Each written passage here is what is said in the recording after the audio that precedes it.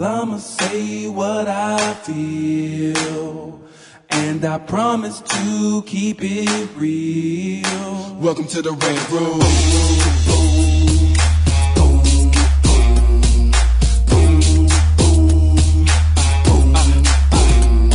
So you wanna be a rider? Well, you gotta be a rider till your fears are diminishing, the doubts are behind ya.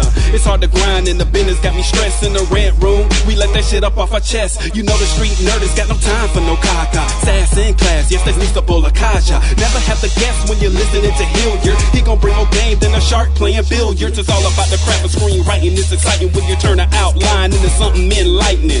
Your pen and words are like bullets in a gun. Write what you feel, say what you want.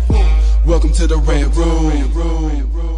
What's up, y'all? It's your boy, Hilliard Guest, and you guys are listening to the Screenwriters Rant Room, where we keep it real, we keep it opinionated, we keep it what, Chris? 2019. I guess we could have let Steve join in. He's heard the show. I know, a few times. At least.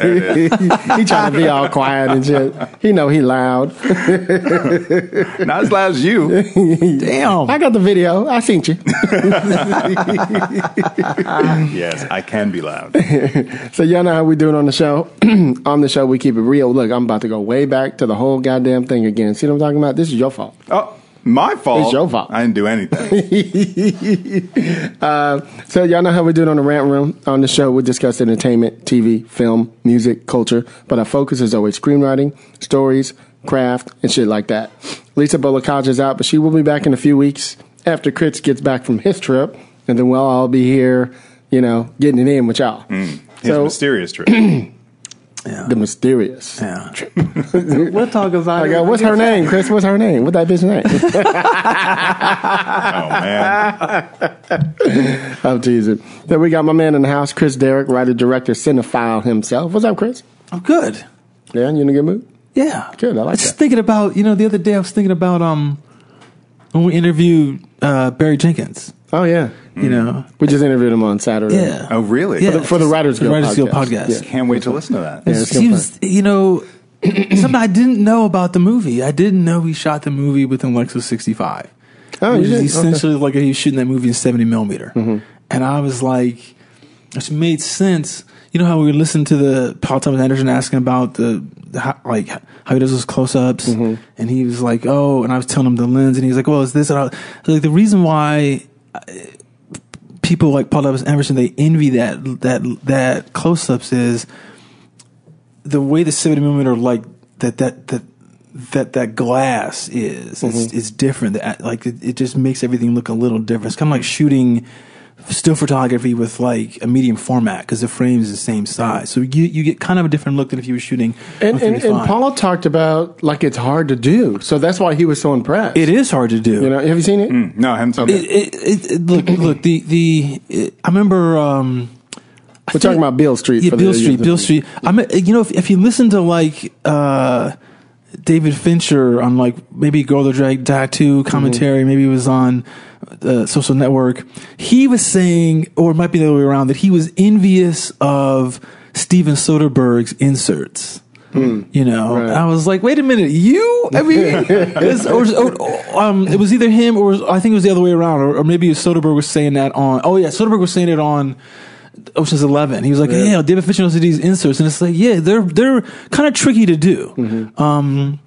They're, and Fincher with his background as a commercial director, well, you got to get those right. But they'll spend all day getting one shot that they need, whereas you don't necessarily have that on a film, and therefore, if you can get that type of really nice kind of thing, it's a boon to you. If you go back and look at movies. Just go, how many close-ups do they have, and do they get them, and who's doing it, and all this kind of stuff. And Chris is one of the people who thinks people overuse the close-up. So when it's done right, like the way Barry did it, for example, it's impressive to see it. Am I right? Yeah. Oh, completely. But just close-ups in general are like, I was watching this thing the other day on and you can jump in anytime you want. The editing process of, because I got the DVD, the Blu-ray for Mission Impossible 5, and not the latest one, but the one before that. And there's a segment on like the editing, and it's like, this is like a 170-day shoot, right? And they're talking about that must be nice. I know, and they're talking about how they shot that scene in the opera house like early in the shoot, and they were still shooting pieces of it all throughout the whole process, because they shot a certain amount there on location, and then they shot stuff on the stage in London. And and he was like, oh yeah, here we are on like the last day of shooting, and they're getting some of those inserts of like the guy picking up the flute, that's the gun, because the editor was like editing everything as they go, and he's like, we need another shot here. So do they have to send like second unit to go back and no, they're shooting it because like that scaffolding was all like built again on a green screen stage there in London. Okay. And so why Tom is doing the fighting sequence like one part, there's another team like getting that little shot that the editor needed, at the same time. And it's just like the guy's hands moving the gun, and it's someone else's hands, but it's like five people around it. It's just like, God, it's like because it's hard to do. The time, and then they cut to the movie clip, and you go, oh yeah, it's fucking seamless. It looks perfect. All the lights, reflections. So because they have a way to do it. They've worked it all out. Yeah. They have the money. That's right. And the time. And the time. 170 days. Something like that. That's a long way. That's crazy. Well, it's like I was telling you. How many months is that?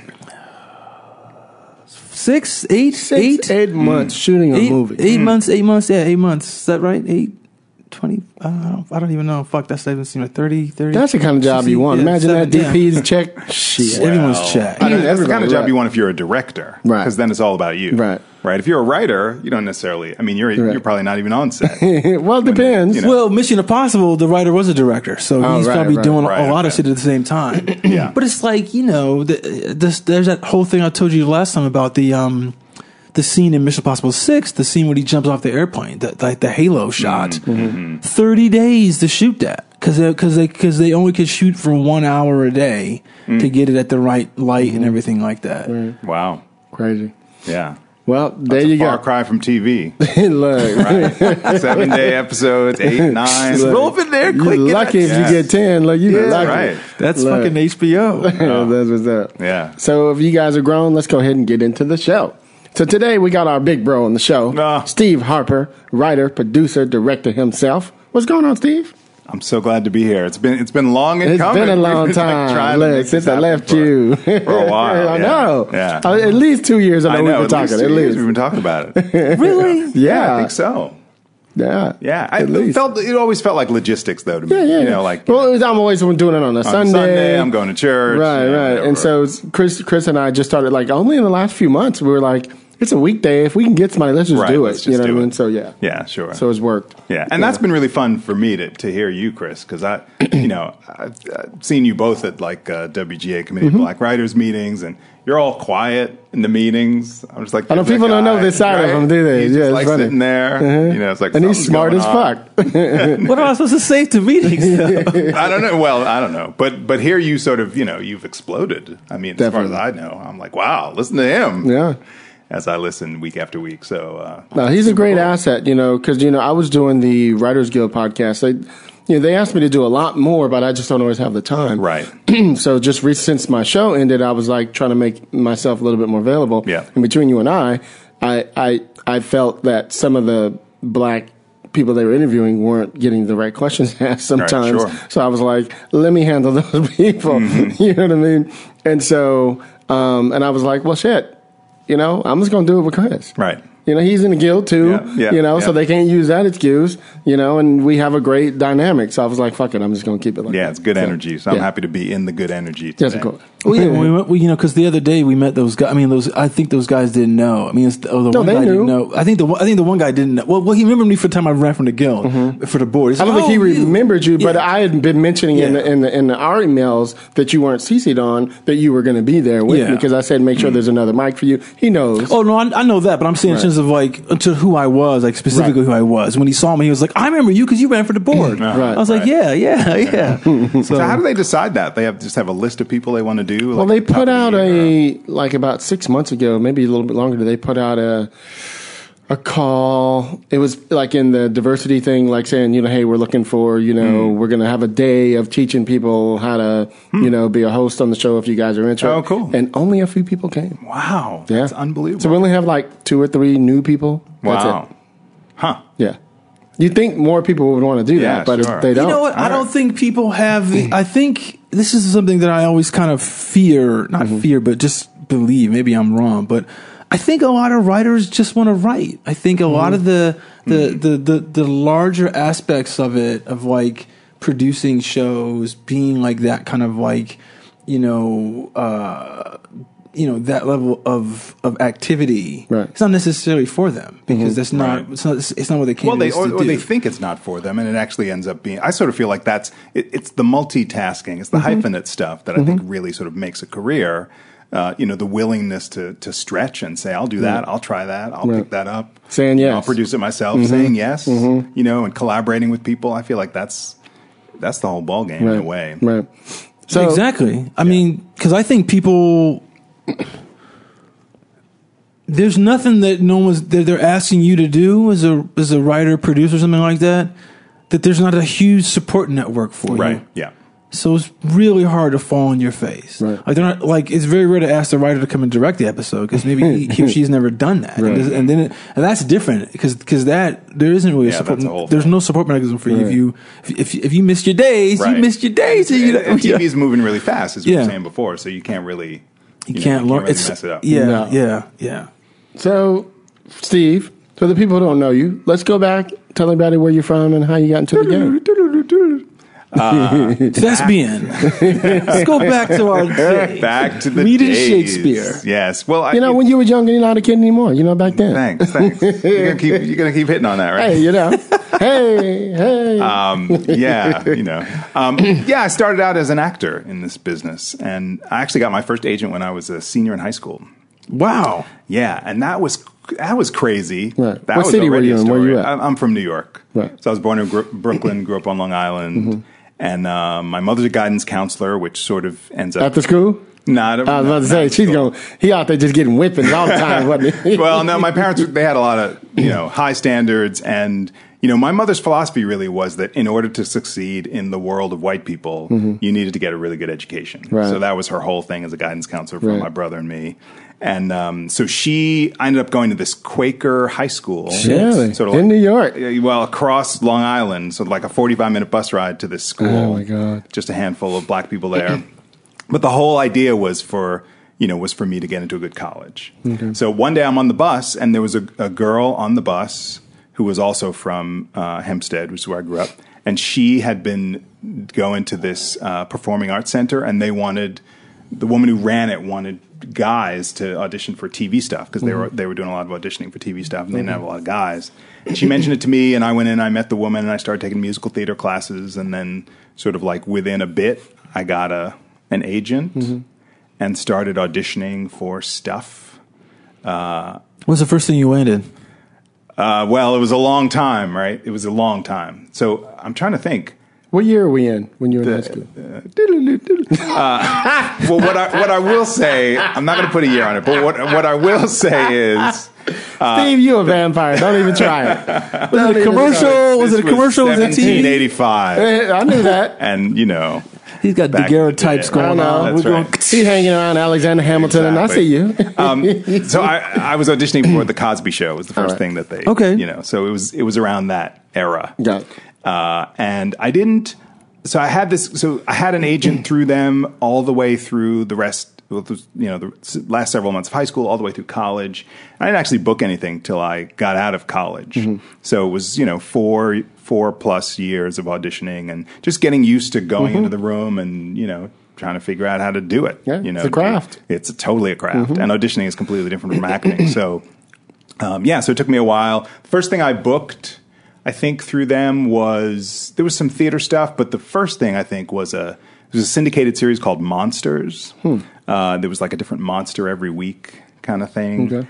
You can find it out there. And I was on an episode called My Zombie Lover that was written and directed by a guy named David Mish, who had been writing on a bunch of things. He's still around. He teaches and writes and does theater stuff. He had written on Mork and Mindy. Really? And this was an episode where I played a zombie who comes back from the dead to court his high school sweetheart, played by Tempest Bledsoe. Oh, really? Oh, really? Yeah, so that was like the first thing that I got. And that was it was really, it was great and it was scary. I mean, it was like we shot it in, 3 days, 5 days, something like that, on this soundstage in Queens. And super fun. And I had all this zombie makeup on. And at one point my ear falls off. And, this sort of crazy comedy. So that was the first thing. That's cute. Yeah, it was fun. It was really fun. And then I started did some theater, did a bunch of theater, and then moved to Baltimore. I met my late partner, and we moved to Baltimore because he was from York, Pennsylvania. So we moved to Baltimore, going to be close to his family. And there I hosted a kid show for a bunch of years on the Fox affiliate, on the Fox 45 Clubhouse was the name of the show. Hosting a child show. Yeah, it was, we Mickey Mouse. did puppets, and we hosted telethons. We had a magazine. We would appear in malls. And it was amazing because I had done a lot of theater, but this was the first time I got to, we were both writers on the show and co-producers on the show and hosts. So I was getting you ready for what you was going to do later. For all of it. Yeah. And I thought, my brain exploded. Like I just didn't know it was really, and it was really hard, but I didn't know that it was possible to sort of to feel that creatively connected, to come to the other producers and say, hey, let's do this, or let's go here and talk to these people at this school, or let's make up a new puppet and I'll do the voice and it was just awesome. I'll do the voice. I love it. Yeah. I could be Frank Oz over here. With some new voices and shit. Yeah, that's dope. That's good. Yeah. And the idea was that it was me and this other guy, Kenny Curtis, who works now for Sirius XM radio, and he does a bunch of stuff over there. But the idea was that we were these two guys who hung out in this treehouse, and we with a bunch of puppets, and and then occasionally people would stop by and we'd do interviews and all this stuff. So it was cool. How long did you do that? I was on that show for 2 years. That's a good amount. And you were producing and writing. That's a good muscle. Yes, it was a good muscle, and it was actually, interestingly enough, Fox 45 is a station that's owned by the Smith family, that's the Sinclair Broadcasting Group. Who are like right now, right? Notoriously conservative broadcaster people. And they had a couple of stations at the time, and we were sort of like the first, one of their first sort of flagship things. Right. So that in and of itself was a real trip. Because I came from, I'd come from New York and done some stuff, and these guys were... they were nice to us in general, but they were totally sort of low rent, like no nonsense. They had all business. They'd given us a contract, me and Kenny, and we had, I'd gone to a lawyer, and he had an agent, and they sort of did this kind of counter to it, and we got called into the office. Really? Yeah. And they were like, sit down. Like, how dare you? Yeah. They were like, look. Ungrateful black people. Exactly. Well, I was black. He was not black. Dare you? But, they said to us, this is the salary, and you either take it or leave it. You're either here doing this or you're out. Wow. Like, all this stuff, like, there's stuff like, getting off for holidays, or they were like, none of this. Wow. No, getting off for holidays. Well, like if there was a special event, the whole notion was that we wanted to like negotiate something special if we had to work on a New Year's Day or a Christmas Eve or host a thing, and they were like, no, this is it. Hardball. Yeah. So 2 years later, the reason I left the show was 2 years later, they became all about their news program, and the Fox 45 News at 10, and I think there was a news at 5 as well. I think their news programs there are still on to this day. And in fact, there's a guy whose name I can't remember. It's so funny because when I'm listening to you guys at home and I'm like, oh, what do you mean they can't remember? Like, what is that? But here I am, I can't remember the name of this guy. That's what you get. Right? But there was a guy who was a sports videographer who now who became one of the hosts of Entertainment Tonight. Like now he's like... and then he was just sort of carrying around a camera. That's funny. Yeah. But anyway, so they had the news, and the news became all the rage. And we were working really hard. We were appearing at, at malls and working weekends and signing autographs. And, we had a membership club that sort of went through the roof. Anyway, bottom line is secret decoder ring with the No secret decoder ring. No, that came later. That came after the show. No, but the bottom line was our executive producer had arranged for somebody to like refurbish our Treehouse set and sort of add some stuff to our set and all this and rebuild it and take it across because there was a new station building across the street. And on the day we were supposed to move it, the executive producer's boss said, we don't have money for that. So you get your hosts and a screwdriver and you take that thing apart and you carry it across the street yourself. Wow. And there I was, carrying the set, parts of the clubhouse, the tree. Thank God you come from theater, so you've done that I was before. like, I'm not here for this. And that day I thought, okay, I'm done with this. This is way too low rent. Like, what? Your host and a screwdriver. They ain't got no money to hire someone to come. Hey, ain't no crew, no nothing. There's Crazy. There's no Home Depot to go to and hire someone. I mean, hey, can y'all come? Crazy. That's hilarious. So I left that. And I love these hardship stories. These are good. It was like, I just knew I had to go. Right. I thought, in some ways I thought to myself, like the industry gets bigger than this, but not better than this. Like I'm doing all these things that I love that are great and I'm worth more, doing all these things. Like these are really great skills, but not to be sort of, taken for granted. And it's funny because, I was acting since I was 12 until I was 30. Wow. 30 to 31. You didn't see my IMDb. Anyway, and I just not looked at the bottom because, I've seen your IMDb. Why you got to be scrolling way down there? Anyway, and I was a working actor since I was 12 years old. From theater and videos. I've been on tour with rappers and singers and stuff. I've done all that. And when I started getting TV roles, I would be like, the best friend to, let's just say, like Lorenz Tate. Right. And they fly him in the guest star on the episode. And in a role that I could have played. I'm not saying I'm Lorenz, but you know my point. I do. And so after doing 3 or 4 of those, they bring Omar Epps, they bring High Fiver, they bring somebody else, and I was like, this is some bullshit. I need to get to L.A. And where was this? San Francisco. Oh, okay.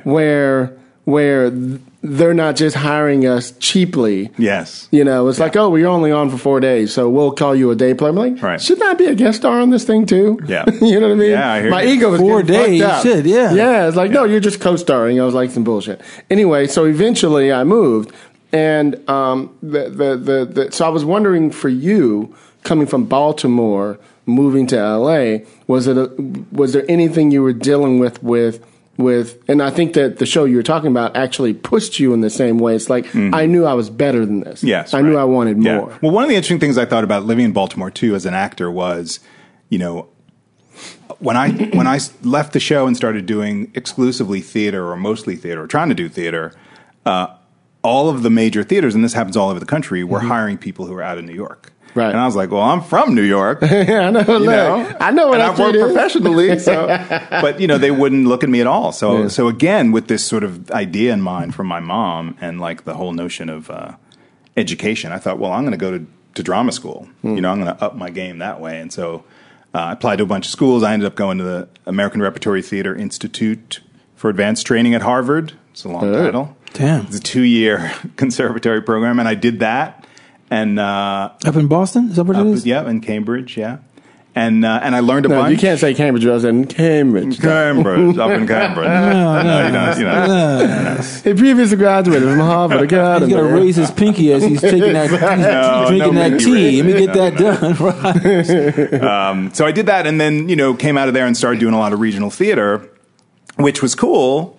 But I got tired of living out of a box. Like I was just going from one, I was in Cincinnati, and then I would go to, Minneapolis, and then I would go to West Virginia, and it was just like, I'd rather be home, right. I'd rather be working from home. I'd rather have a job that feels simpler and that doesn't require me to sort of not be, in one place all the time. See, I find, I find the life of like regional theater very fascinating in a certain way because I just don't know how it like stays around. I think it's so hard to find the financial resources to do it. Yeah. The talent, like, once the talent just begins to start getting some notice, they're like, I need to go to New York, LA. I ain't doing this no more. Or I need to go to like Chicago. Well, a lot of their sponsorships are like people from the, I hate to say the older community, you know what I mean? Yeah, right. And people who actually have some money. Yeah. So they could sustain their, $5,000 a year that 400 people pay for, you know what I mean, to do 4 shows a year or whatever the hell. And I think it's difficult too, because what we do in America, for better or for worse, I think usually for worse, is we keep recycling these classics. We keep recycling like Glass Menagerie. Right. And that was one of my first shows. Right. Yeah. And those aren't bad plays, but ultimately, you don't have a lot of black people in those plays, right? So if you're trying to build a career, that's it. Not played Cersei, exactly. Right. So if you're trying to, so if you're trying to build a career in theater, and there are some, obviously, people are doing August Wilson, people are doing Katori Hall, people are doing all kinds of things now. But back then, you had to go to the black repertories or whatever those were. And also, like, how many theaters? A theater might do like one black play in a season of 5 plays. Everybody did Fences. Everybody's doing That's right. Yeah, well, again, I'm reading this really fascinating an interview with August Wilson, and he's talking about that. He's talking about how he had to he's no longer with us. You do know that. It's a reprint. Yeah, okay. I'm just checking. Yeah, it's a reprint. Because you're like, he's talking about. He called him. He was having a phone call. No, it's a reprint. That's his cousin. That's all. Like I said to people all the time, because it really changed the way I write, is the Paris Review. Great magazine, and if you get the subscription, then you could get to go online, and they have all their archives going back to the 50s. Oh, wow. For all the stories, all the interviews. And to me, the thing that really clicked me onto that is I was following them on Twitter for some reason, and they talk, and there's these things called the art of fiction or the art of drama or the art of poetry or the art of memoir, and they just find these people and give them these great interviews. And I remember the first one I clicked on was Salman Rushdie, and I was like, oh, this shit's online, these guys, because and the current one I'm reading is on August Wilson. He just was saying about like how he decided to do this, that black theater in Pittsburgh. He says there wasn't one, and he needed to like work hard to get it done, and he's making no money, and he's living in a room and house, and telling some story about how some people knew he was writing plays early on when he was still writing by hand, and someone stole a typewriter and couldn't sell it, and they said, hey, you should go to August because he's a writer, and they brought him a stolen typewriter. He's like, well, yeah, all right, I'll buy it.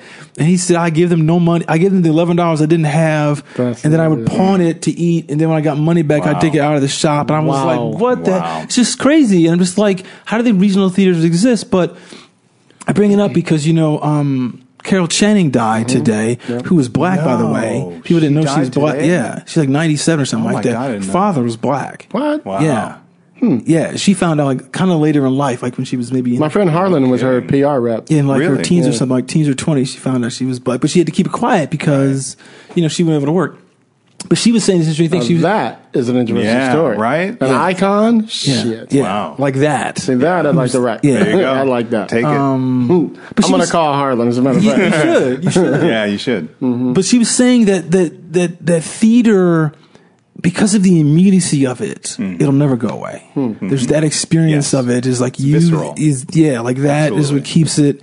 So even if you do like recycle these plays like the National whatever it is, the experience can be different. But I get what you're saying. Like there should be new stuff. I mean, and I think for me, the motivation became after living for, doing decades of theater, like from high school to college to graduate school, and then professionally, I was kind of like, well, there's other stuff I want to do that I want to be in. And here's the other thing that I thought was really interesting. For whatever reason, I never got cast in an August Wilson play. What? I wasn't. I think what I make up is that I wasn't seen as urban enough. That's true. To play those Right. characters, You're a little well-spoken, though. a little bit. One of them educated brothers. I mean, he's not sounding like he could play Boy Willie. So I don't know. And here's the irony. It's not that I can't. I sound always that way, got cast in those. right. See, so It's what funny, you but then have they meet even me, then- and I'm not that at all. Right. So, So you then know. what you have even then is like you have this sort of segment that kind of opens up that also didn't feel like welcoming to me. Right. It's like, well, I can't get those parts either. So where can I be? Where can I work? Right. How can I show up in something that I haven't, done before. Speak on it. And so that became, well, I'm going to write it. Like that's the only thing I'm going to create my own stuff. Right. And I'm going to stop waiting to sort of fulfill somebody else's dream of what I can do. And I'm going to decide what it is I do. And that became sort of like the revolution of me creating my own stuff. Because it just felt like out of necessity, in order to put out an imprint and do stuff that I thought was fun and different and challenging, that's what I needed to do. Right. So, I think that's smart. I think that's the thing. Like that's that's the move that a lot of people should do. It's the pivot. Because if you're not being cast, I mean, I met this woman, she's Filipino, she's from like Orange County. We were talking it was just at Jeff's play the day. She was like, yeah, I'm up here and I used to do theater and now I'm writing. And I was like, why'd you? She was like, because I can't get cast anything if I'm Filipino. Exactly. Right. And I always like, oh yeah, they're so strict on that. It's like it's not even, to me, I'm always kind of interested in these, there's that, one of the things that really clicked to me about theater, about how fascinating it could be, even if you do a classic, is Orson Welles' his Macbeth, because he said it in Haiti, and with all black cast, and I was like, "Fuck, that's cool," because you get to tell that story, And then there's that, there's that really cool. The converse in that is Kurosawa's Throne of Blood, which is Macbeth in samurai Japan, and it's fucking cool as shit too.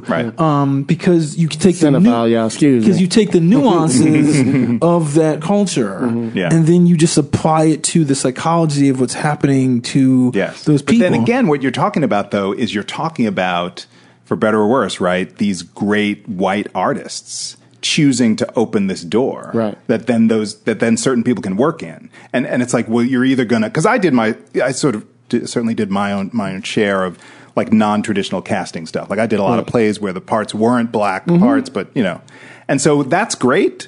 But can you make a living at that? No, or is that going to be like every now and then? That's or like maybe a couple times a decade kind of thing. Exactly. And so it's like 20 years ago. It was like not right. So what are you going to do at some point? You can't just sit around and wait for those, or just do. I mean, if you love Shakespeare, I guess you can do a bunch of Shakespeare. But even that felt Shakespeare is brilliant, and there was also something that sort of felt artificial and frustrating about it. Okay, wait, the way that I'm going to work is I got to do this like highfalutin language and like work twice as hard to kind of get it in my brain and soul and mouth, and it just felt like there should be something that is simpler and more direct connection to my soul and my heart, and that's when I started writing. That's true. I mean, I wholeheartedly agree with you, because you do want to be able to say, what's your voice, what's your experience, but still, I think there's always this kind of weird notion to me that some people think that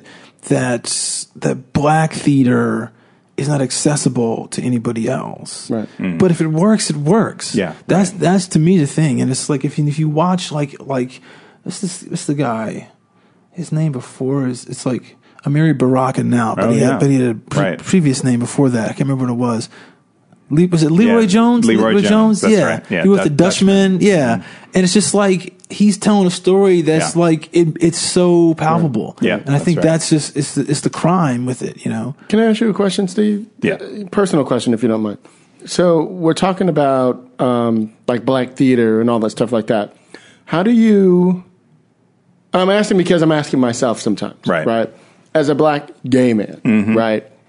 Queer man, whatever you call it. I don't know what you call it. Kids today call themselves queer. I'm like, okay, we hated that word back in the day. But anyway. You can have it. Right. Anyway, so what was it like for you coming up as a black gay man, though, in this industry? I'm because I don't always get a chance to ask anybody because we don't have, there's three of us in the fucking, you know what I mean? Me, you, and Ben, Corey Jones. I don't know, Patrick Ian Polk, There's a few of us, So, that's my question.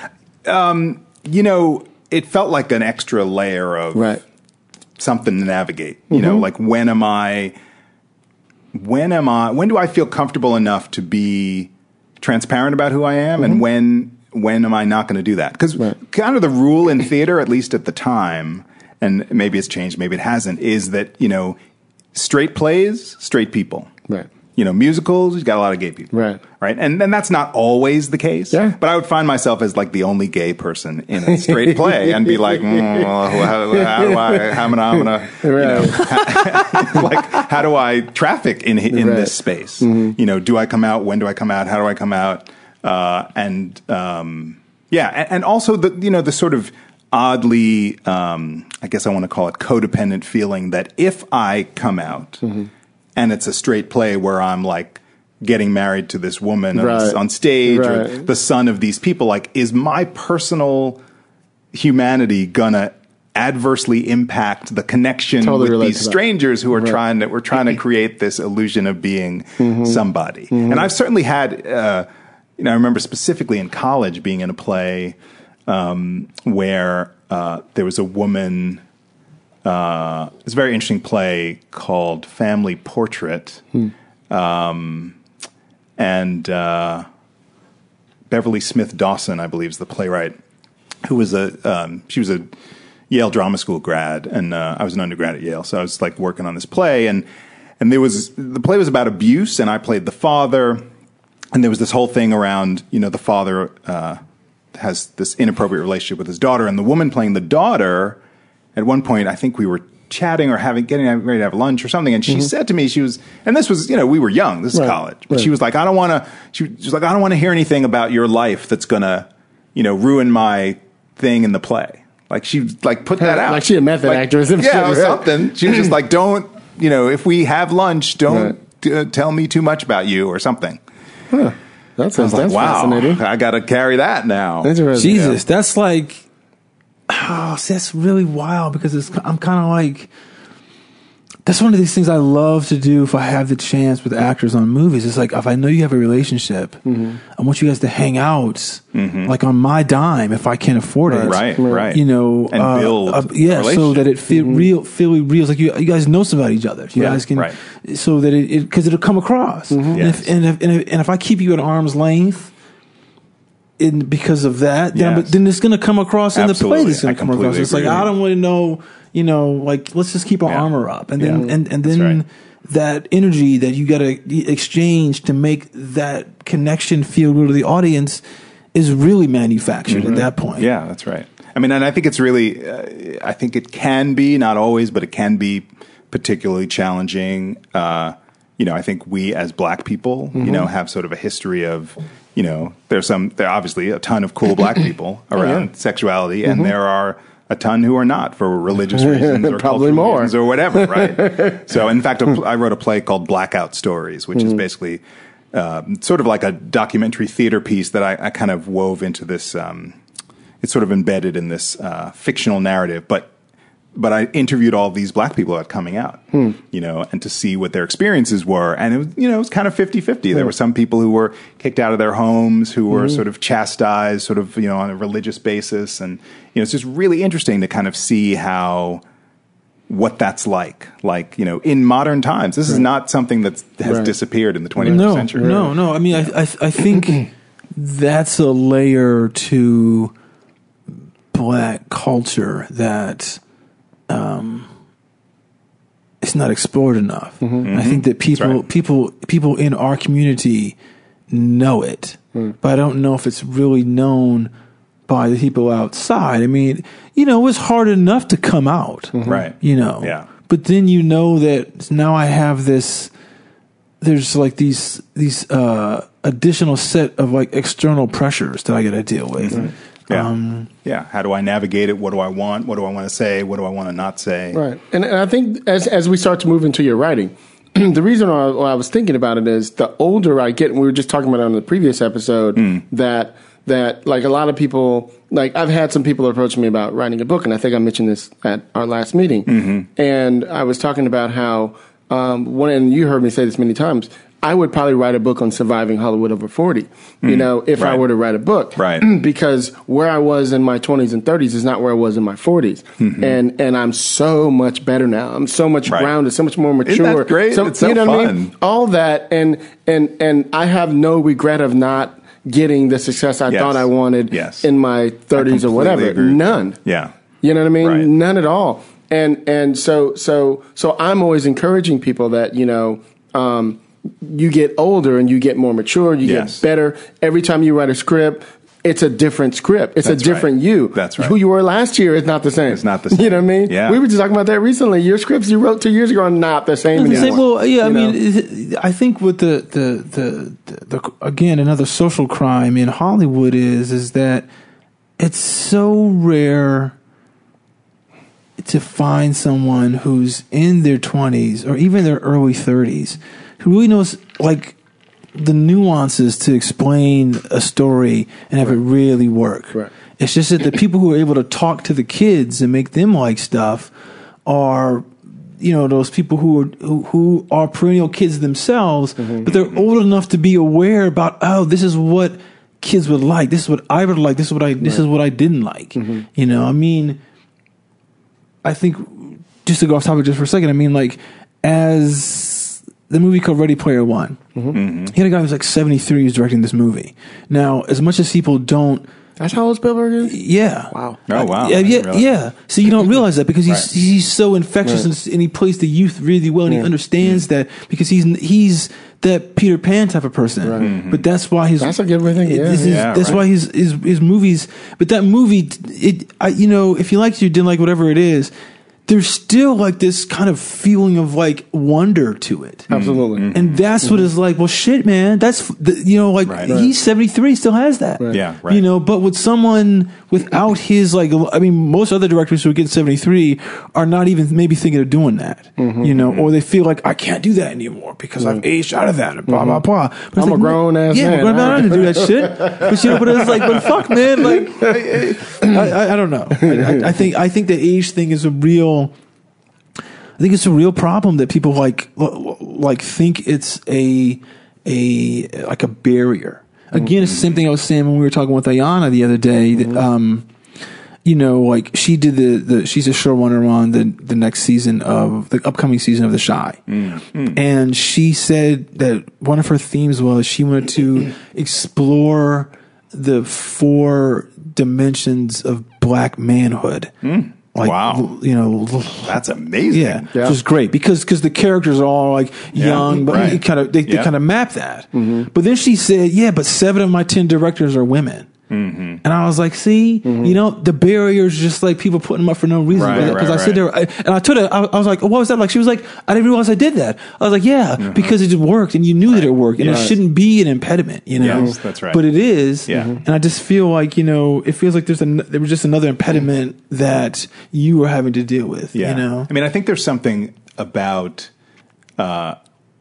you talked to Hilliard about this whole idea of like, getting to like the real shit, and I think there's something about all of us finding the ways to mine like that real stuff. Like the things that I write, I feel like I write them because they keep me up at night, or I'm having nightmares about them, or I can't get over blah, blah, blah, or how come this always happens, or, right? And those things are like my personal things. If I bring those onto the page, then I feel like I'm guaranteed to write something that nobody's ever seen before. And you write things that make people think, and we'll get into those things. Yeah, okay. But you know what I mean? And that's one of the things that I appreciate, when we get into your web series and like all that. Yeah. So let's just jump a little bit. You were starting to say, so you got forced to start to write. Yeah. So did you immediately start writing plays? I started writing plays, yes. And I originally what got you out to LA too? Okay, so originally I started writing plays because I wanted to write plays that I could be in. And I've been in readings of my plays, but I think until my web series, I hadn't actually. Oh, actually, no. I made a short film in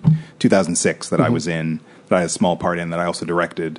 But for the most part, many of the things that I wrote that I was like, this is for me, I'm going to do this, I didn't end up doing. Oh, really? It ended up like serving some other purpose and being like a sample for, So that hasn't always happened, but that was really the goal. It was like, let me try to do this, and let me try to speak to some of the stuff that I'm dealing with that I don't see.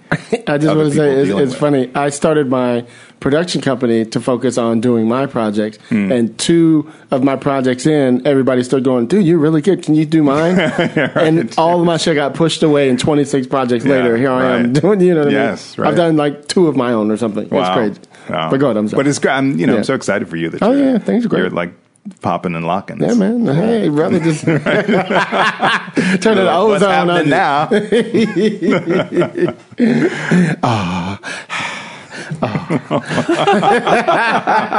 Craft work came out like boom. Right. Wow. Go ahead. Yeah. So just, that's what I started doing. And then because I was acting at theaters, I would begin to get readings of plays at theaters and then start to get feedback that way. And that was also a really interesting thing because at first, as an actor moving into the writing space, I felt like that was difficult too for me to get taken seriously as a writer, you know, and how much, I mean, there's so much, I think, attention and energy that needs to be focused on, you know, Chris was talking about like this, the industry is so much about perception, you know, how people see you and what they see you as and when they see you and if they see you. It's always about perception, right? Let's be real. Right. So it became, there was a period of time when I was writing and where the acting was still in the driver's seat and there wasn't that much traction in the writing space, you know, and then I had to really change that up. I, you know, eventually went to playwriting school.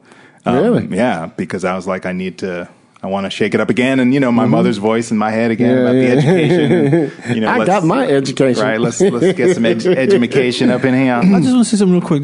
I mean, that's something that I think people fail to do is to continually educate yourself, and even in the field that you're successful in or that you're making strides in. Especially in entertainment, I feel like it's all about reinvention. And how are you going to reinvent yourself, right? What's the engine for your reinvention? Right. Like, is it that you're going to create something for yourself? Is it that you're going to, you know, get an office on the lot? Is it that you're going to start a production company? Is it that you're going to, you know, write a web series or write a, you know, a digital comic? Or what are you going to do? You're going to just start doing stand-up? You're going to start doing one-person shows? What are you going to do? Right. Audiobooks? Like, do something. And you're right. And because... And I don't know how you guys feel about this. I was saying on the last podcast, I am the nicest guy in Hollywood, but I'm also a dick, right? And there are things that bring my dickness out, if there are, right? And here's an example. So, for example, I don't have a lot of respect for somebody who's like, I'm just an actor in 2019. Right, yes. I'm like, no, but you got to do something else. Right. You will never get to where you need to go if that's all you're doing. Fucking produce something else that shows me you are living in today. Right. You know what I mean? Because that's where we're going now. And Chris knows I'm one of those people that I have a hard time with. Let me tell you a quick story. I know we talked about but we all, you know, there's a rant room. That's what we do. Of course. So, Trip. So there was a few years ago, you know, I'm the vice chair of the education committee too, of the Writers Guild, right? So probably like 5 years ago, I was sitting in there, I got there early and I was just kind of scrolling through my phone, just looking at something. And there were three older white guys having a conversation and all of them were complaining about all these different, executives if they've been meeting and, you know, they're all like showrunner level. There's some big writers, right? Right. And they all were complaining, oh, this 30-year-old freaking blah, blah, blah, blah. And they're all over 50, you know. And there's, I don't know, how am I supposed to, you know, have a conversation with 30-year-old? What the fuck do they know? And it was all dogging them, right? Wow. And I just sat there in my thing going, y'all pitiful, like in my head, right? So why did one of them have to turn and go, Hilliard, you know what I'm talking about, right? Oh. I looked, bing, and you know me, Chris, I don't give a fuck. And I went, you really want to know what I think? And he said, oh, yeah, absolutely. Like, he just knew I was going to be like, oh, and blah, blah. And I said, well, here's the problem I have with people over 50. Uh-oh. That's where I started. Wow. I was going to say white people over 50, but I started with people over 50. Here's the problem I have. And, you know, my fucking husband is over 50. Right. But here's the problem I have is I said, here's the problem I have with people over 50. You guys have an old mentality, right? I'm the type of guy that, for instance, I know that I'm going to be meeting, my agent's going to be sending me to all these different people. Right. More than likely, out of the 30 people I go on my little water tour with, 20 of them probably going to be under 30. Right. So I'm the type of dude, as I'm preparing to get ready to go, I'm literally scrolling through Instagram to see what's the hottest shit. Of course, that's right. I'm turning on the pop station every morning. That's right. And letting it blast out. You're reading their tweets and you're looking at their Facebook profile. Of course. I'm seeing what's going on. So when I walk into their office, you're ready. And see something that relates to something that I had a conversation that I did some research on, I can talk to them. Right. So I think that in some ways, though, this gets back to something we were talking about before and something we haven't talked about, which is that I feel like as black people, I've spent my life as a student of white people. Right. So I Speak know, on it. right. So I know how to traffic in Right. that world Right. because I've studied it, not Right. because it's entirely me. So I feel like it's the same But we thing live with- in their we world. live- exactly. They don't have to live in ours. Right. And so it's the same Right. thing with people who are younger than I Right. am. It's the same thing with people who are like, we have learned to be students of a Right. culture that may or may not be ours and then figure out how to sort of meld ourselves into it.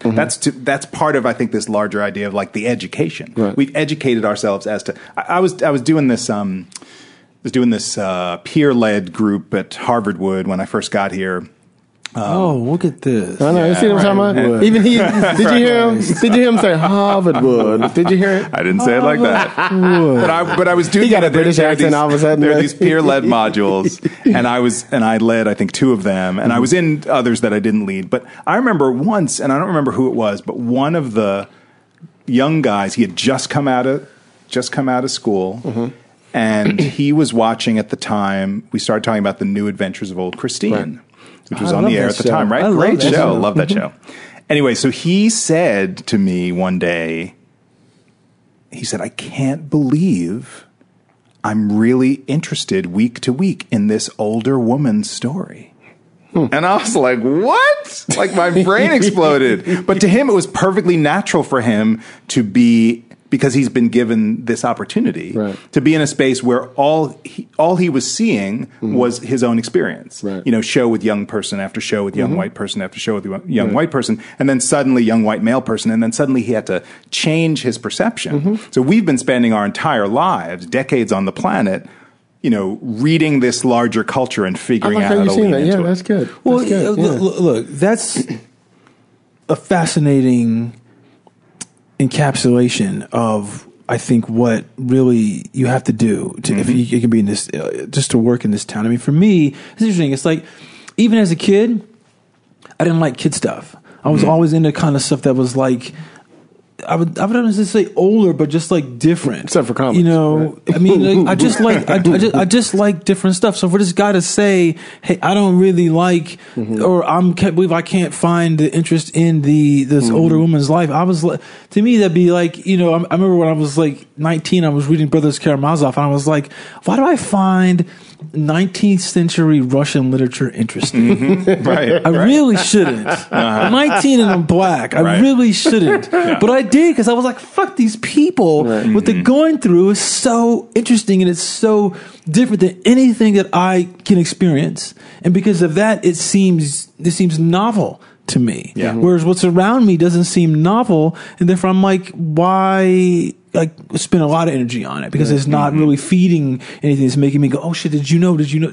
So, but you're right. I mean, I think being black, you really have to kind of just say to yourself, if you want to really be cool about it, is stretch your wings like everywhere. Right. You know, it's kind of like that.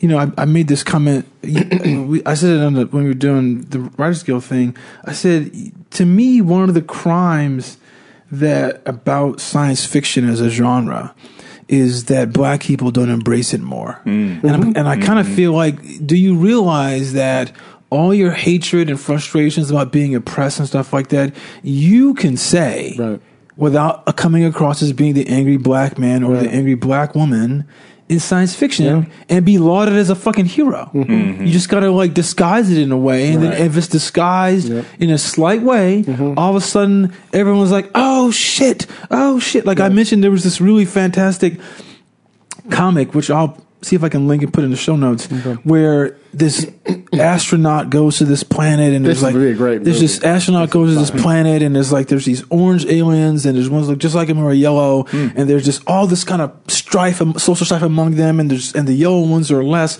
but they're like oppressing them, and the orange and stuff like that, and it's just and the astronaut guy, you tell his humanoid is like, I can't believe these people are so caught up on this bullshit. Is basically what he says. And this was done in the 50s. And then he gets in his ship, something like six-page comic, and he flies off. And the last panel is he's taking his mask off, and it's a black man. And you're like, That's fucking bad, That's dude. amazing. wow.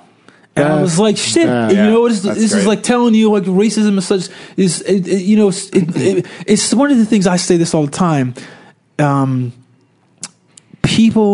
there's so many black people I know who haven't seen Blade Runner. It's a very difficult movie in general for a lot of people to watch. And then some people always say, "Oh, the best version is like the version that doesn't have the voiceover." But I say no. The voiceover. I agree. Okay.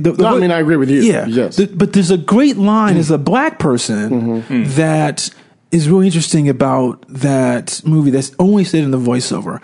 When Harrison Ford first goes to see his captain, Russell Simmons, says, "I need you to come back in the thing," he describes him as he's the type of man in history books who called black men niggers. And it's letting you know that it's not said anymore. Right. We're at the point in the planet where they don't call black men niggers anymore because you can see the remark upon it that way. And it's like, that's such a really great touch of that line that's missing from you take that out. And, and it makes me as a black person, when I watch that movie, I'm like, oh, so yeah, it's 2019, which was 2019 now. So when it came out, you just that's it. So 1982, can we get there in 40 years? Can we? Is that possible? You know? No. But no, it's not. But it just makes. But there's always that wish fulfillment of what could be this in science fiction, and that's just. But that's the thing that, back to your point about we're black, we know these things. How do we kind of make our life easier? Because there's a bunch of roadblocks. That we have to kind of that we get to jump over. So how do we do it the best way? Well, I don't know about. I mean, it's tough. The whole thing about making your life easier. I do think that the large solution that I'm really interested in for all of us is to continue to write stuff from that space of those questions that we don't see other people answering. So, if you write the movie of that comic book, or you write your own version of that thing, and you put this thing out into the world where people get to, begin to talk about something in a way they hadn't talked about it before. Like, I think that ultimately potentially makes things easier for us. Well, right? Of course. Just having more stories in the narrative that are diverse and specific and not general, not like super sunny, but just like real and interesting, intriguing in a way that we haven't seen before. And I feel like that's one of the things that's super exciting to me about the moment that we're in. Because shows like, particularly like Atlanta, are doing this, giving this, are having this sort of interesting and odd, very odd, like, black narrative. Like, season 2 was like, blew my mind, but super fun to see that, because that's, that becomes part of what then people are realizing is part of the world, and I think that's the thing we can do as artists, is that we can just continue to create that sort of weird,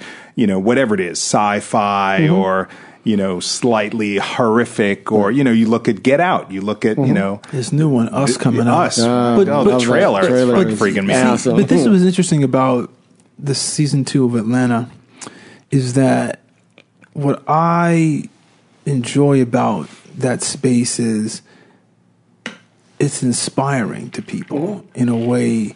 Actually, it felt more like Black Mirror to me this whole season. Yeah, it was just weird. True. Well, but to see the fact that someone black can do storytelling that is not this kind of poverty porn or what the fuck it is, that is inspiring. They're all like standalone episodes. It's crazy. Because to me, it's like there was a movie. What the fuck's this movie? It came out like maybe 20 years ago.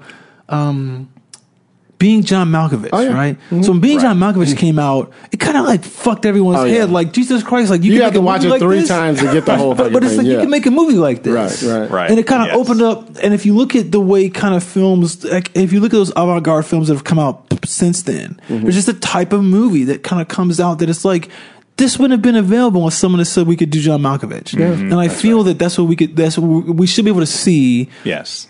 Next 5 to 10 years, we can come back and look at, okay, so what were the films that came out post Atlanta? Well, it's interesting you bring up Atlanta, because I believe, and I'm starting to get them across my desk, people are starting to take more risks. Yes. With half-hour like dramas. Matter of fact, I've been hired to write a couple of them. So it's been working like that that's where they're going. Yes. Well, while we still have you, because you've been on some cool shows, so I don't want to miss all that. Okay, cool. So let's just talk about like how you got like your web series and how Right. that opened some doors for you Yes. and stuff like that. I know we're doing a big jump. Forgive Yeah, me. no, fair enough. We'll have you back and we'll just I'll speak really fast. No, just kidding. So, so just briefly. So I moved to LA in 2010, and before I moved to LA, I'd gotten an agent in New York after playwriting school, and I would come out to LA and I'd take like 15 meetings in a week, and it was like, whoa, this is so cool, right? And then I moved out here, and nothing happened.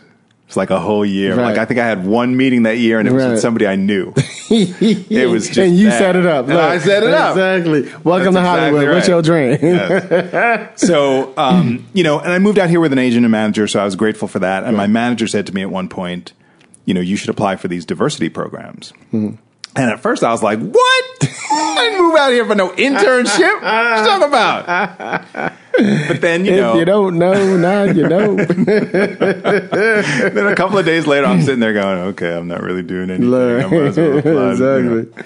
So I applied and I got into the CBS program. So you wrote a spec, you wrote a pilot. I submitted a play of mine and I wrote a Nurse Jackie spec. And I wrote a Nurse Jackie because I didn't have a lot of time for the deadline. Nurse And I Jackie. was like, I need something that's 30 minutes. I need something that's 30 minutes. Exactly. I can binge watch all of the, Right. But I also, the other part of the story is I applied to all the other programs. I didn't get into any of them. Right. I applied to ABC for the 5th time, and I applied to Warner Brothers, and I applied to NBC, and I didn't get into anything but CBS.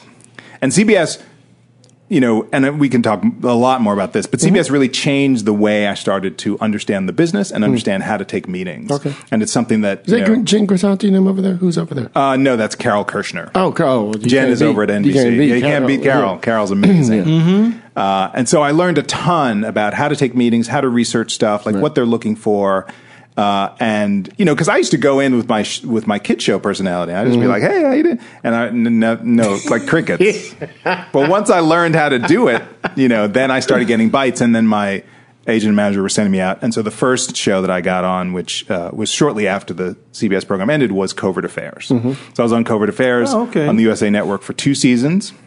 And learned a ton. My first writer's room was just like my brain was exploding. Got to write a couple of scripts. And then left that show, and then I had this like drought. Then I was just like, nothing was happening again, Right. And I took a lot of meetings, and my reps did a good job. They got me out there, and I just wasn't. Nobody was biting, and so I had been working with this mentor guy, a guy named That's Mark, what we call them, guys. Mentor guys. a guy named Mark Zickery, who was teaching this course. And Yeah, he's done a lot of sci-fi stuff. He actually wrote the book The Twilight Zone Companion, and he's been on a ton of other shows. But anyway, he teaches this class with his wife, who's also a director and writer and stuff. And they said to me one day, if you want to run a show, if your ultimate goal is to be a showrunner, create a show and run it. Like, make a web series. Right. And run it. Like, Prove to yourself. be your own boss. Exactly. Okay. Prove to yourself you could do it. Prove Yes. to other people you could do it. Love and it. do it. Love it. And I was like, oh, what a good idea. Okay. And so then I went about, creating this web series. How did you come up with that idea? Tell people what it's called. So it's called Send Me, and it's on YouTube now. You can find it if you search on YouTube. Actually, Send Me web It series. just occurred to me.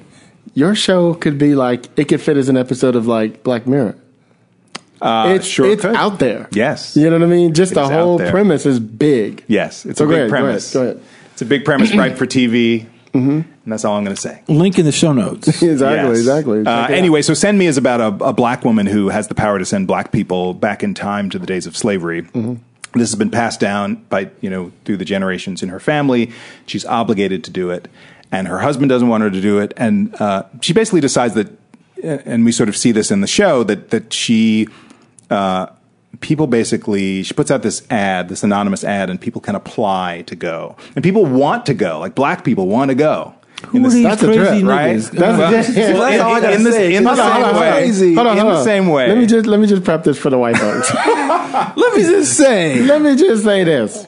Most black people at least talk about that they would, like, for instance, there was that last show that just came out, and they were going back in time. They had the black guy, and everybody's like, ain't no brothers going back in yeah. time. Yes, that's like, right. we want to go Timeless. into the future. We don't want to Timeless. go back because it was NBC. negative for us. Yes. So the that fact that's why the flip that you did Yes. was like, some people want to see some shit, though. That's right. You know what I mean? So So the go way, ahead. we talk about this in other areas of American life that we sort of don't even Right. clock. Right. Like the way people want to climb mountains, jump out of airplanes, do dangerous drugs. Right. None of that is necessarily life affirming. That's a really But people good are point. like, yeah, sign me up. That's a really and good that's point. that's the way that these people who are interested approach it. They want to learn about their history. Right. They want to see how tough they are. They might have a terminal illness. I don't need to be that tough. know? I don't need a whip hitting Okay, my back maybe you because don't. But then there are people who say, "Oh, I want to witness those people who made it through, and maybe I'll learn something about survival, or maybe I can't remember. Was there a guarantee you came back? There's no guarantee. You have a pill that gets you there, and another pill that you can could bring you lose back. the pill. You could lose the pill. You could get attacked. shit. You could be killed. You could be whipped. You Get could- your hands cut Any off. number of things could happen to you. But anyway, so this was my idea for Right. the Sorry, web this series. Netflix, y'all fucking up. Well, you Go ahead. may still have your chance. Okay, Netflix, good. but- anyway, so so I created this idea. First, I was thinking about it, and I wrote it as a short story because my agent and manager wanted another writing sample, and they were like, a short story is okay.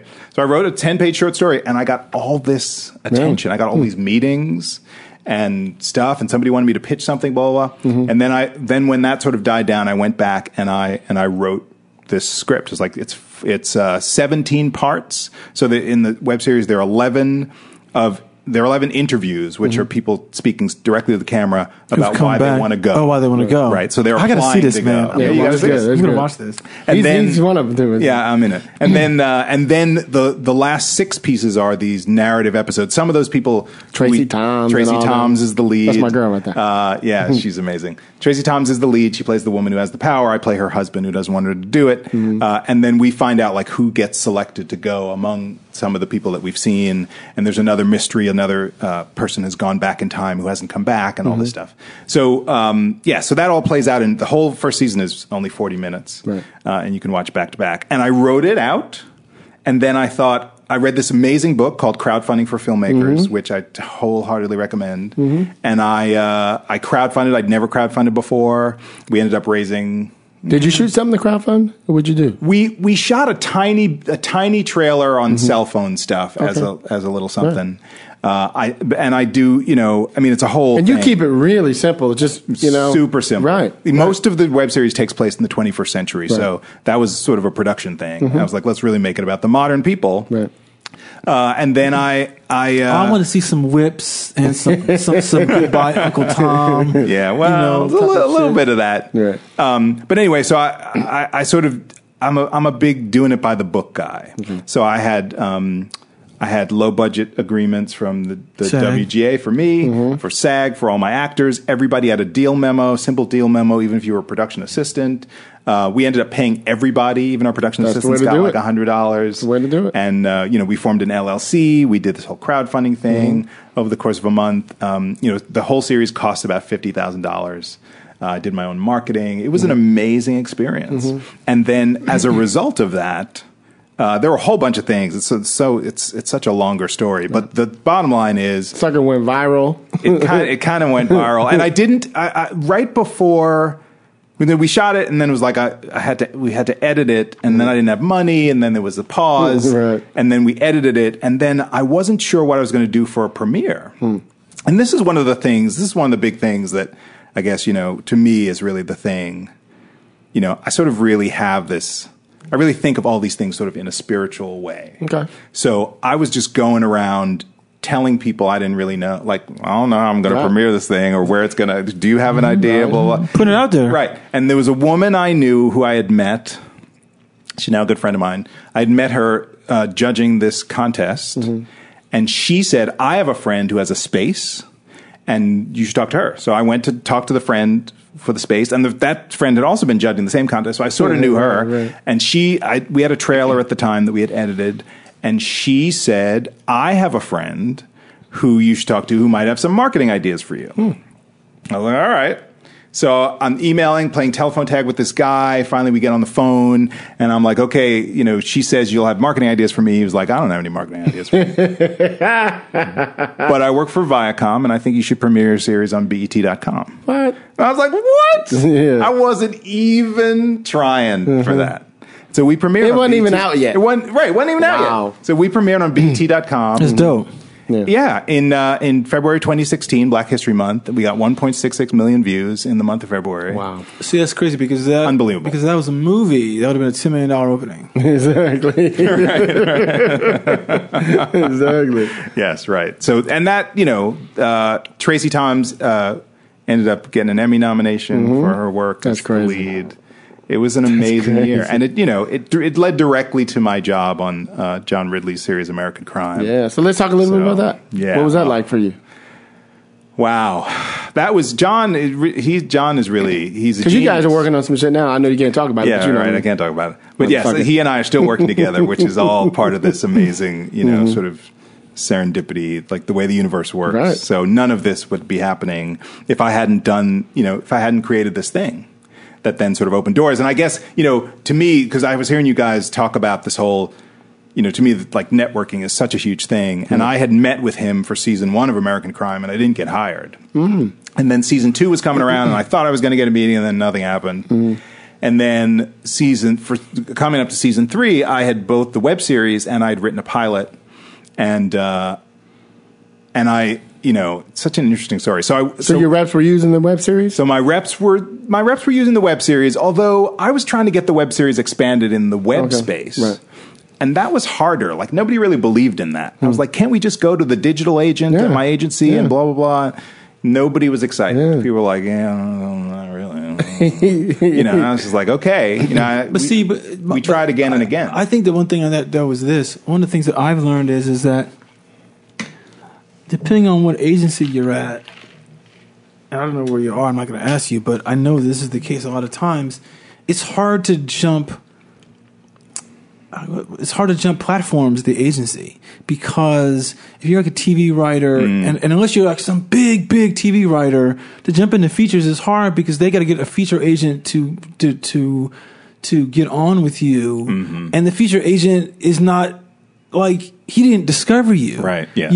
He's just like being told, hey, work with this guy, and so his or her enthusiasm for you is never nearly as strong as would be if she finds your stuff. Right. I get that. But I kind of feel like, but shit, you fucking a million views on BET. I know, right? I'd have been like, motherfuckers, you know what? Yeah, we have an audience. There's another agency that will handle this shit. Right. And y'all get none of the money. Well, ultimately, I think, to me, again, like, the spiritual lesson is like, find your peeps. Like, that's the thing. Like, people, I know so many people, I coach writers and work with people, and there are a lot of people who are just banging their head against the wall and being like, why this, why? And it's like, there's somebody else who's going to love you. So why are you like crying in front of this person when you just got to keep on moving down the line. Right. And just, I was going to say, and just like it happened with you, where somebody sent you to somebody, they sent you to somebody, then they sent you to somebody. It's the same thing. The script may not be good for you, but you love it. So you're like, it's not for me, but my dude over there at such and such company might enjoy this. So that's how it happens. Okay, that's the thing that I just want to get on this for a second. That's the thing that I think a lot of people kind of don't catch, is that, did we talk about this about mandates? I don't know if we talk about mandates all the time. But it's like, but there's places that have mandates, and so your script needs to be so fucking good because it's got to be good enough people are going to recommend it. Right. That's how good it's going to be. Yeah. Because like if it comes to some company and they just can't do this right now, the thing is that I realize about it is that executives don't get anything out of the work. They get shit out of, turning other people on, like building favors or working with somebody big, which means that if your material is good enough for them to recommend, that is something good for them. Right. And that's kind of like saying the whole thing about what's in it for you person. Right. You play that game and you get things to work. But I think also part of the trick is that this is why I always go back to like what's in your heart. Because if I write something that's from my heart that I love, then I believe firmly that somebody's going to love it. Yeah. Now, maybe not, I feel like the premise that you set out is sort of suggests, and I think this is a trap for a lot of us, that everybody's going to dig it. No. Right? There are people who don't like The Godfather. Right. There are people who don't like all these things that are supposed to be like the classic, most amazing things. So that's going to happen with my work too. Some people will be like, I love this thing, or some people are going to be like, you probably got some negative responses. Of course. Right. Absolutely. And so I feel like it really just becomes I wrote it. Right. It really just becomes about like finding your peeps. Like there's somebody out there or several people who are really going to dig it and dig you, but not everybody's going to really dig it and dig you. Right. You gotta lean into that too. You gotta know that is the truth. You gotta trust it. You really do. But see, to me, and I'm not saying it's with everybody, but that is the thing that I love about being in my 40s now, is that I feel like where I was in my 30s, I was more sensitive. Yeah, right. You know what I mean? Mm-hmm. And now that I'm in my 40s, it's like shit just bumps off me. Right. I'm like, whatever. I got FOMO things I'm working on. But see, I don't have time to dwell. Right. You know, but I think that's also kind of a function of where we are with the outlets of what we could look at. Right. Because, you know, you grow up at a time when The Godfather was this revered movie. It's still a revered movie. Yeah. Mm-hmm. And it's very hard to find people who don't like it. Right. But some people you can find them. Right. And the thing it's is, too long for people now. You know, Right. it's too I mean, it's crazy because I remember watching Godfather 2 the other day, and next time I looked up and an hour ago, I was like, really? Because it was so fascinating, so gripping. But I kind of feel like now we're in an age where you don't need to have 13 million viewers on anything. Right. Mm-hmm. And that means that there are someone who's going to like what you do. Right. And Right. and this open, and there's so many different outlets now, and you know, and the desire for the mass communication is almost impossible. Right. You know, Yes. so don't try to be that mass communicator, unless you just happen to be really good at that. There's very few people who happen to be really good at that. And the thing is that people don't have to make decisions now on, well, we got to get, you know, unless you're making a big movie, $100 million movie, we have to get everybody in here. Right. If you make a TV show, you don't have to do that. You don't have to do get that. 500,000 viewers and be on the air. You know, so Yeah, that's right. and that's maybe 500,000 worldwide. So that's nothing. Right. Yeah. So American Crime. American Crime. So what was after that? Well, I got to tell you the story. Okay, about oh, how- Ridley, yeah, Ridley. yeah, 'cause it's I didn't mean to jump so No, fast. it's all right. It's Yeah. all right. It's all My right. apologies. There's a lot of territory. Yeah, I get it. No, it was not dissimilar to that. Like, talk to this person, talk to this person. So I had a strategy meeting with my agent and manager at the agency, and Which you should do at least once a year, by the way. Right, it's a good idea. And I went in, and we had this back and forth on email. And I went in, and I'm sitting in the lobby waiting for this meeting to happen. And the assistant comes down and was like, "What are you doing here?" I was like, "We have a meeting." You know? And she said, "Oh no, it's a phone meeting." Like, because originally it was on email, it was a regular meeting, and then they changed it to a phone meeting. And she's like, but here's the thing that's so brilliant. This woman who was the assistant is now my agent. Oh, really? She moved up. This is how she moved up. This is why you got to be nice, bitch. This is how she moved up. This is amazing. So she said, she just like did this whole customer service thing, and she was like, "It's my fault. I'm so sorry. I'm going to make it up to you." She was like, "Your agent's not here, but come on up to the office. We'll see if we can, I'll introduce you to some other people. Let's see if we can have this meeting. You can be here on the phone. He's home sick. We can just pretend that like you are home, and let's just come on up." Right. I like her. Right. Yeah, okay. So I went upstairs. I was also about to teach this class at the UCLA Extension School on, that was basically on coverage. I hadn't done a lot of coverage. So she's like, "Let me get our coverage person. She'll come up here." And I was there for an hour and a half. Like, I was meeting all these people, and it was amazing. Yeah. So the very next day, I go home. We ended up not having that meeting because my agent was too sick. But I'm at home the very next day, that was a Wednesday. This was a Thursday, and the phone rings, and it's this assistant, and she's like, "John Ridley is having a party tonight for the black clients here, and I think you ought to go." What? Right? And so she's calling me all like in the spirit of like making this. I was like, okay. So she's like, "Okay, I'll send you the information." Blah. Right. So I'm going to this thing, and You better go, bitch. right, you better go. So I go to this thing. Drop what you're doing. Exactly. And I didn't have any time to get nervous about it, you know, because it was like in a couple of hours. I should have put on some clothes, Right. went there. I knew all these people. I didn't expect to like know a bunch of writers there. I knew all these writers.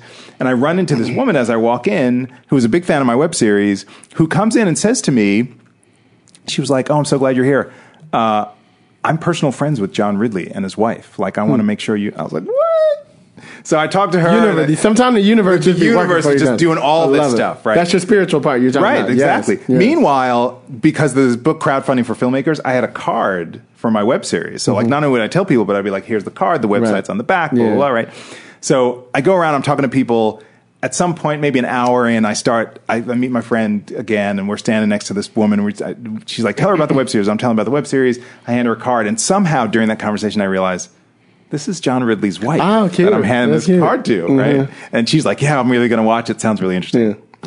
So then Right. We have all heard that. We've all heard that. Exactly. Right. So then another hour goes by, and I'm getting ready to leave, and I see John Ridley, and I'm just going to go over and say hi because I met him 2 years ago and stuff. I'm sure he doesn't remember me. So I go up to him, and then my friend swoops around again, and she redoes this introduction. She leaves, and I said to him, "Look, I just want to tell you like how great it was to like you were such a human being. We had a really good conversation. I'm sure you don't remember, but he's like, yeah, that's what I try to do. You know? So him, and then I mentioned the web series, and he was like, your web series sounds really interesting.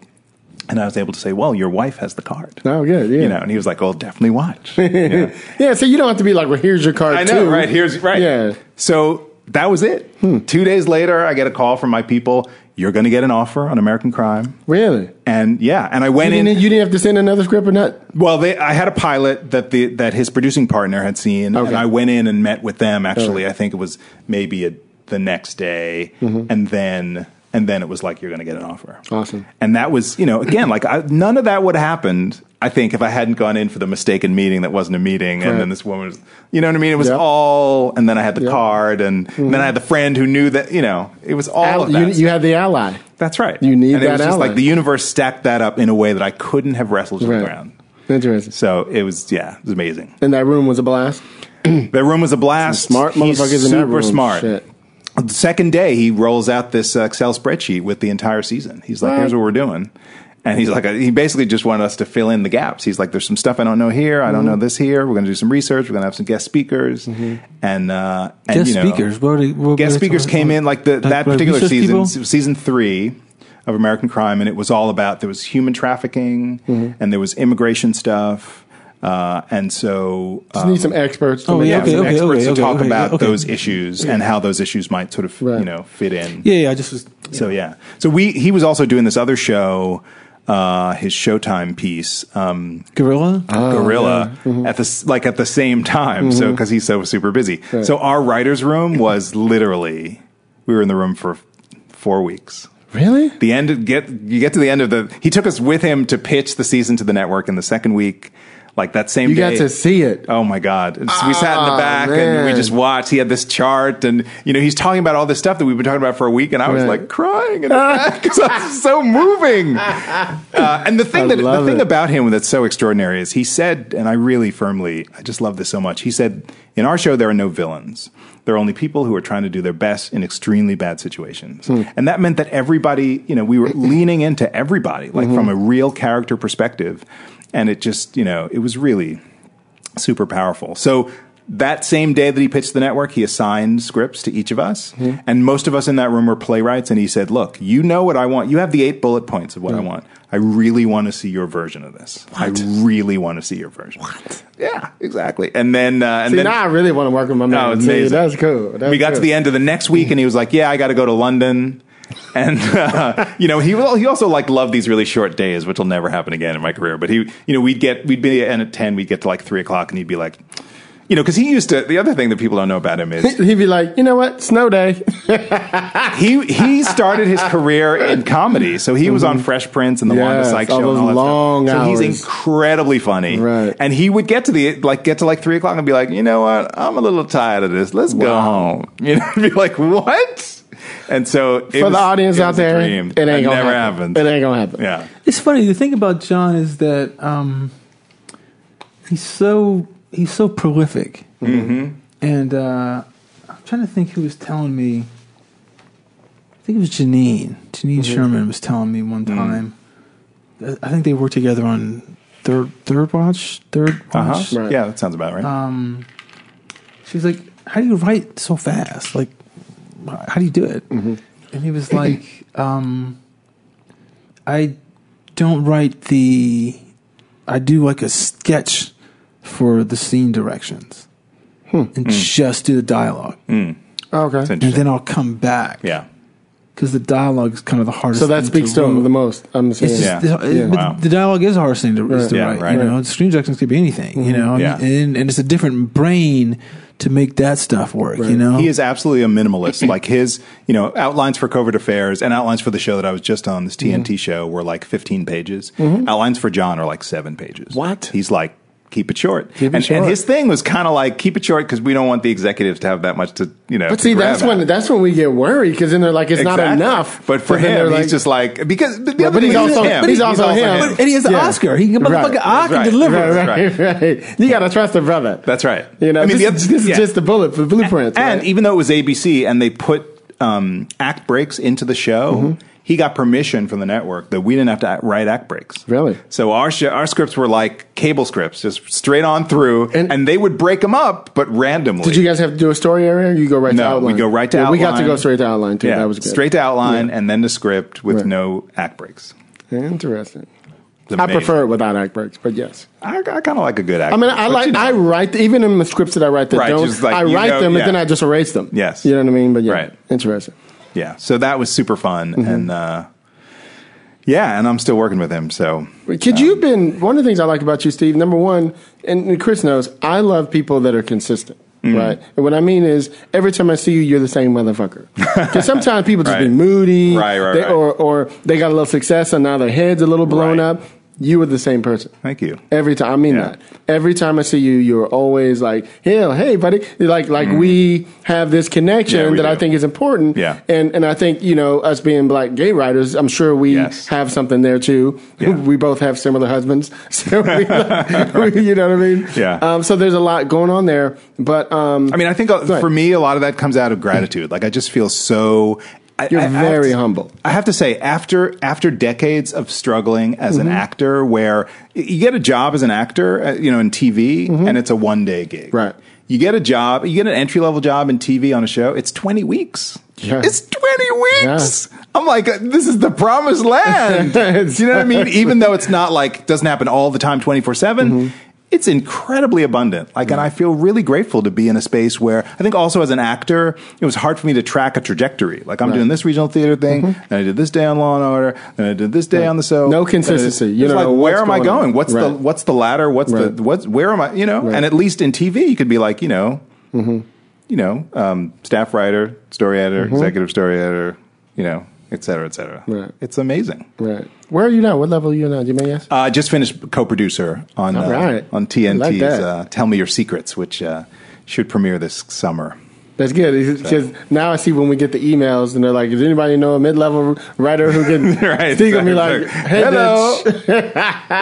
Yes. That's hilarious. That's hilarious. So what else is going on? What you got? Taking some meetings, working on a new script. I actually, it's funny you were talking about this whole thing about how we're different every year. Right. I went back and rewrote a pilot of mine over the holidays that I just sent to my people that I feel really good about. And when I read it, I'd worked on it 3 or 4 years ago, and when I read it, we were going to send it out for something. I was like, "Oh no, like, what? Oh no, I gotta what's happening?" Like, I learned some tricks over the years, right? So it was really fun to kind of go back through and be like, tighten this up. You don't need that much. Let's get a boot. Yeah, see, cool. That's the thing that I kind of love about the growth process in the writing is that you can. If you just going back and you know what you don't need, it's interesting, because last night I'm talking with this manager about a project and I wanted to send him something. I sent it to him and he goes, "Oh, this is like 4 pages too long. Can you, because it was like 63 pages. He's like, can you get in like 59? Because some people I know won't read if it's over 60. I was like, I was like, yeah, I can do that. Yeah. He's like, well, how soon? I was like, I don't know, just give me till Thursday. And then, and this was kind of late at night, and I told you I was up late, and I said, I'm not going to do it. I'm going to do it first thing in the morning. And I just got up in the morning, and I was going to bed. I was like, in my head, I was already seeing where I could squeeze stuff. Yes, I was like, I probably wrote this way, and sometimes when I write action, I kind of space it out in a way. Where could you be leaner at? Yeah, that's right. Leaner. Yes. And then to this morning, I had so much shit to do this morning. So I said, I give myself 48 minutes to work on it, and then I got something else. And I shaved like 2 pages off. Right. Like that. Yeah. And when moments you don't need. Yeah. I was like, oh, this is a good line, but it's just it's filler line. If I need to, it's already there. It's in the action. Yeah. It's in the, I was just going to say one little, just to jump off of what you were saying a minute ago. and we talk about this a lot on the show. I always talk about if you ever sit and watch me write, if you sit behind me and just glance at my computer, I have the script up that I'm writing. I have the outline to the next thing I'm writing. And Minimalize is something I wrote 5 or 6 years ago. So that's why I love what you're talking about, because who I was then isn't who I am now. Right. So if it's still something that has legs or it still helps me get assignments or whatever, I'll go back and just give it like a little twist of maybe I do my actions a little bit different now, whatever. And I'm not using ellipses. Maybe I'm using, whatever the fuck it is. I'll just go back and give it the feel of today. Yes. And you can feel it when you read it, or that when you change that word, it made it better. That's right. You know what I mean? Yeah, for sure. So that's what's up. That's what's really up. Fun. Well, thanks, Steve. Yeah, it's great to be here. It's really cool. I'm glad you finally came I know, through. finally I came know on. you're waiting all this time. But he's been busy, which I appreciate. I don't You know what I appreciate mean? anybody's business. They need to be here when they're asked. I was like, if we can get showrunners in here, can we get his ass in here? That's what's up. That's what's up. Thank you, man. We appreciate having you. Yeah, for sure. it's great. For sure. Where you at on social media? And you can tell the kids about what you do, because you one of the things I love about you, Steve, is you also give people tons of game. Yes. You guys should be following Steve on Twitter. Every day you put out something positive for writers. So talk about that. Really quick. So actually, the first thing I want to say is that to me, that's the revolution. Right. Like, there's so much negativity on Twitter. Right. If you want to up your game, like, start being positive on Twitter. People's brains will explode. Right. So you probably get negative shit from people because you being positive. Sometimes, yeah. Sometimes I'm like, what do you look? I had a thing where I asked, one of my tweets was like, what are you looking forward to? And I got this woman who was like, I'm not looking forward to anything. This is a horrible year. I was like, oh, no. Not on my feed. Right. Not What? on mine. Mute. Exactly. You can find me a couple of different places. At Harper Creates is where I tweet about, sort of the industry and sort of life and what I'm up to. And then at Your Creative Life. Actually, there's one E missing because we couldn't fit it all in there. It's Your Create V Life. That's hilarious. There's like more specific writer, hopeful tweets about screenwriting in the industry and all that stuff. And you can also find me at yourcreativelife.com, which is where I do my writer coaching business. Right. I'm out there and tweeting, and follow me and. No, but I love that you do that, because I think everybody should be giving back. You know, me and Lisa started this thing, almost 5 years ago. Amazing. Just to give back. 175,000 people listen to the show. It's crazy. It's amazing. And we hardly promote. Right. You know what I mean? Imagine if we really did some shit. Yes, that's right. We could be competing with John and Craig and them, but Yeah. I haven't learned, and I've accepted that, that the audience we have is going to be the audience that we have.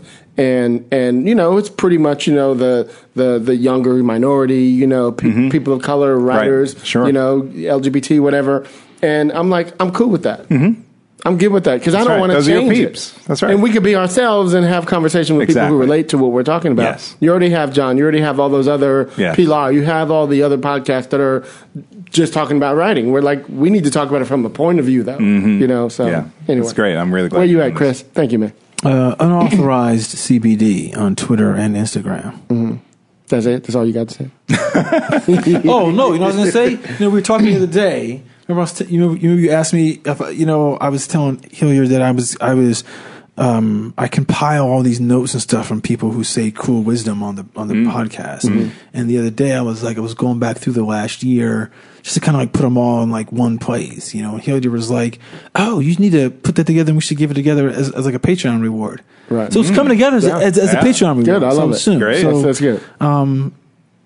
By the time I get back, it'll be ready. Good. From the secret trip. Yeah, from the secret trip. And he out there messing with them girls and them hooker bras. I see you. And when they get back, then we'll promote that. It'll be up as a thing. And it'll be maybe a bonus thing for people who've already subscribed. Good. And then everyone else can just get it.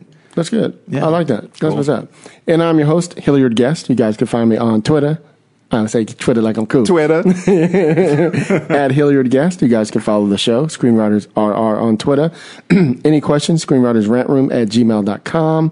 Please go on iTunes, Stitcher, Apple Podcasts, whatever you listen to. Give us a 5-star review. We need that for the metrics. If you have any questions, if you guys want to, ask us anything, we need to do more of that shit. We get a hell of emails and we hardly ever blast. I bet you get a lot. We do. What? Just like questions, from the listeners. Those episodes of people. We need to do one. We need to do. When you come back, we'll do one. We'll do one. Okay. Yeah, because we have enough. Trust me. All right. I get them almost every other day, and I just we love y'all. We appreciate it. Please go on our Facebook page. Join that. Follow us there. Where else? Patreon. The link is in the show notes. Please subscribe. There'll be that great that sheet, Pearls of Wisdom sheet. Pearls of Wisdom. That's good. Yeah. That's good. Yeah. But that'll be coming in about a month. About a month. Maybe about a month. Yeah. And did you tell them to go to iTunes and do the Matrix thing to give us a 5-star review? I did. Then all right. Well, then yeah. I was listening. I heard that. I was writing. What the hell? Shit. That's hilarious. So anyway, I'm so glad it's raining outside. I'm not. I got to go home in that. I love it. I love we the need rain. it. No, it's important. I love seeing green. I all just that love brown. the rain. That's my favorite thing. After that damn fire we just had. I know. You're right. You're right. We need this shit. It is. It's important. Anyway, so we appreciate all you guys out there in all the countries listening to the show. We appreciate y'all. Little shout out for everybody. Deadly Class starts tomorrow, January 16th on Sci-Fi Channel after The Magicians. So this will be out probably in a week or so. But make sure you tune in. I co-wrote episode 6. Woo! Check that shit out. It's a badass show, man. It just keeps getting better every episode. It just gets better. Pilot was great. Yeah, we had fun. The pilot. I saw the pilot last week. It was on. The Sci-Fi app. Just watched it. It was dope. The acting's dope. The kids. If you follow the comic. The kids are fucking really good. Perfect. The kids are really. I mean, the good. casting is ridiculous. Ridiculous. And none of the kids you recognize, but just all of a sudden, they all are like superstars. Wow. Anyway, it's funny to watch their Instagram and to watch it now. Right. And they're all like 400,000, like, or whatever. It's like, what the fuck? They went to Comic-Con and became a superstar into the bitch. Anyway, we love y'all motherfuckers. So we're going to have some of them on the show. I talked to a couple of them. Cool. Oh, great. All right. So with that, y'all know how we do it on the Rant Room. Are you Sion? I'm going to try. She's a little more difficult because she's becoming like a superstar now. She had that new movie on Netflix. That's out. I forget which one it is. I haven't seen it yet.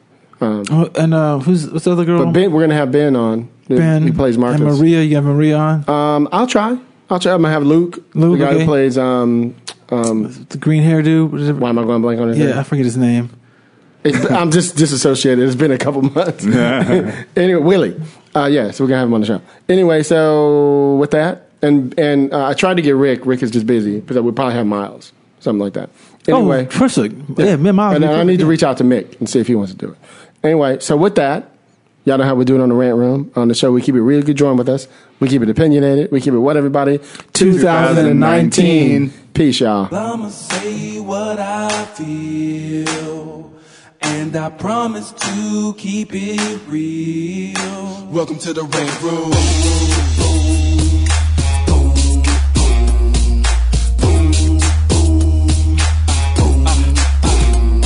So you wanna be a rider, well you gotta be a rider till your fears are diminished and the doubts are behind ya. It's hard to grind and the business got me stressed in the Rant Room. We let that shit up off our chest. You know the street nerd has got no time for no kaka. Sass in class, yes that's Mr. Bolakaja. Never have to guess when you're listening to Hilliard. He gon' bring more game than a shark playing billiards. It's all about the craft of screenwriting. It's exciting when you turn an outline into something enlightening. Your pen and words are like bullets in a gun. Write what you feel, say what you want. Welcome to the Rant Room.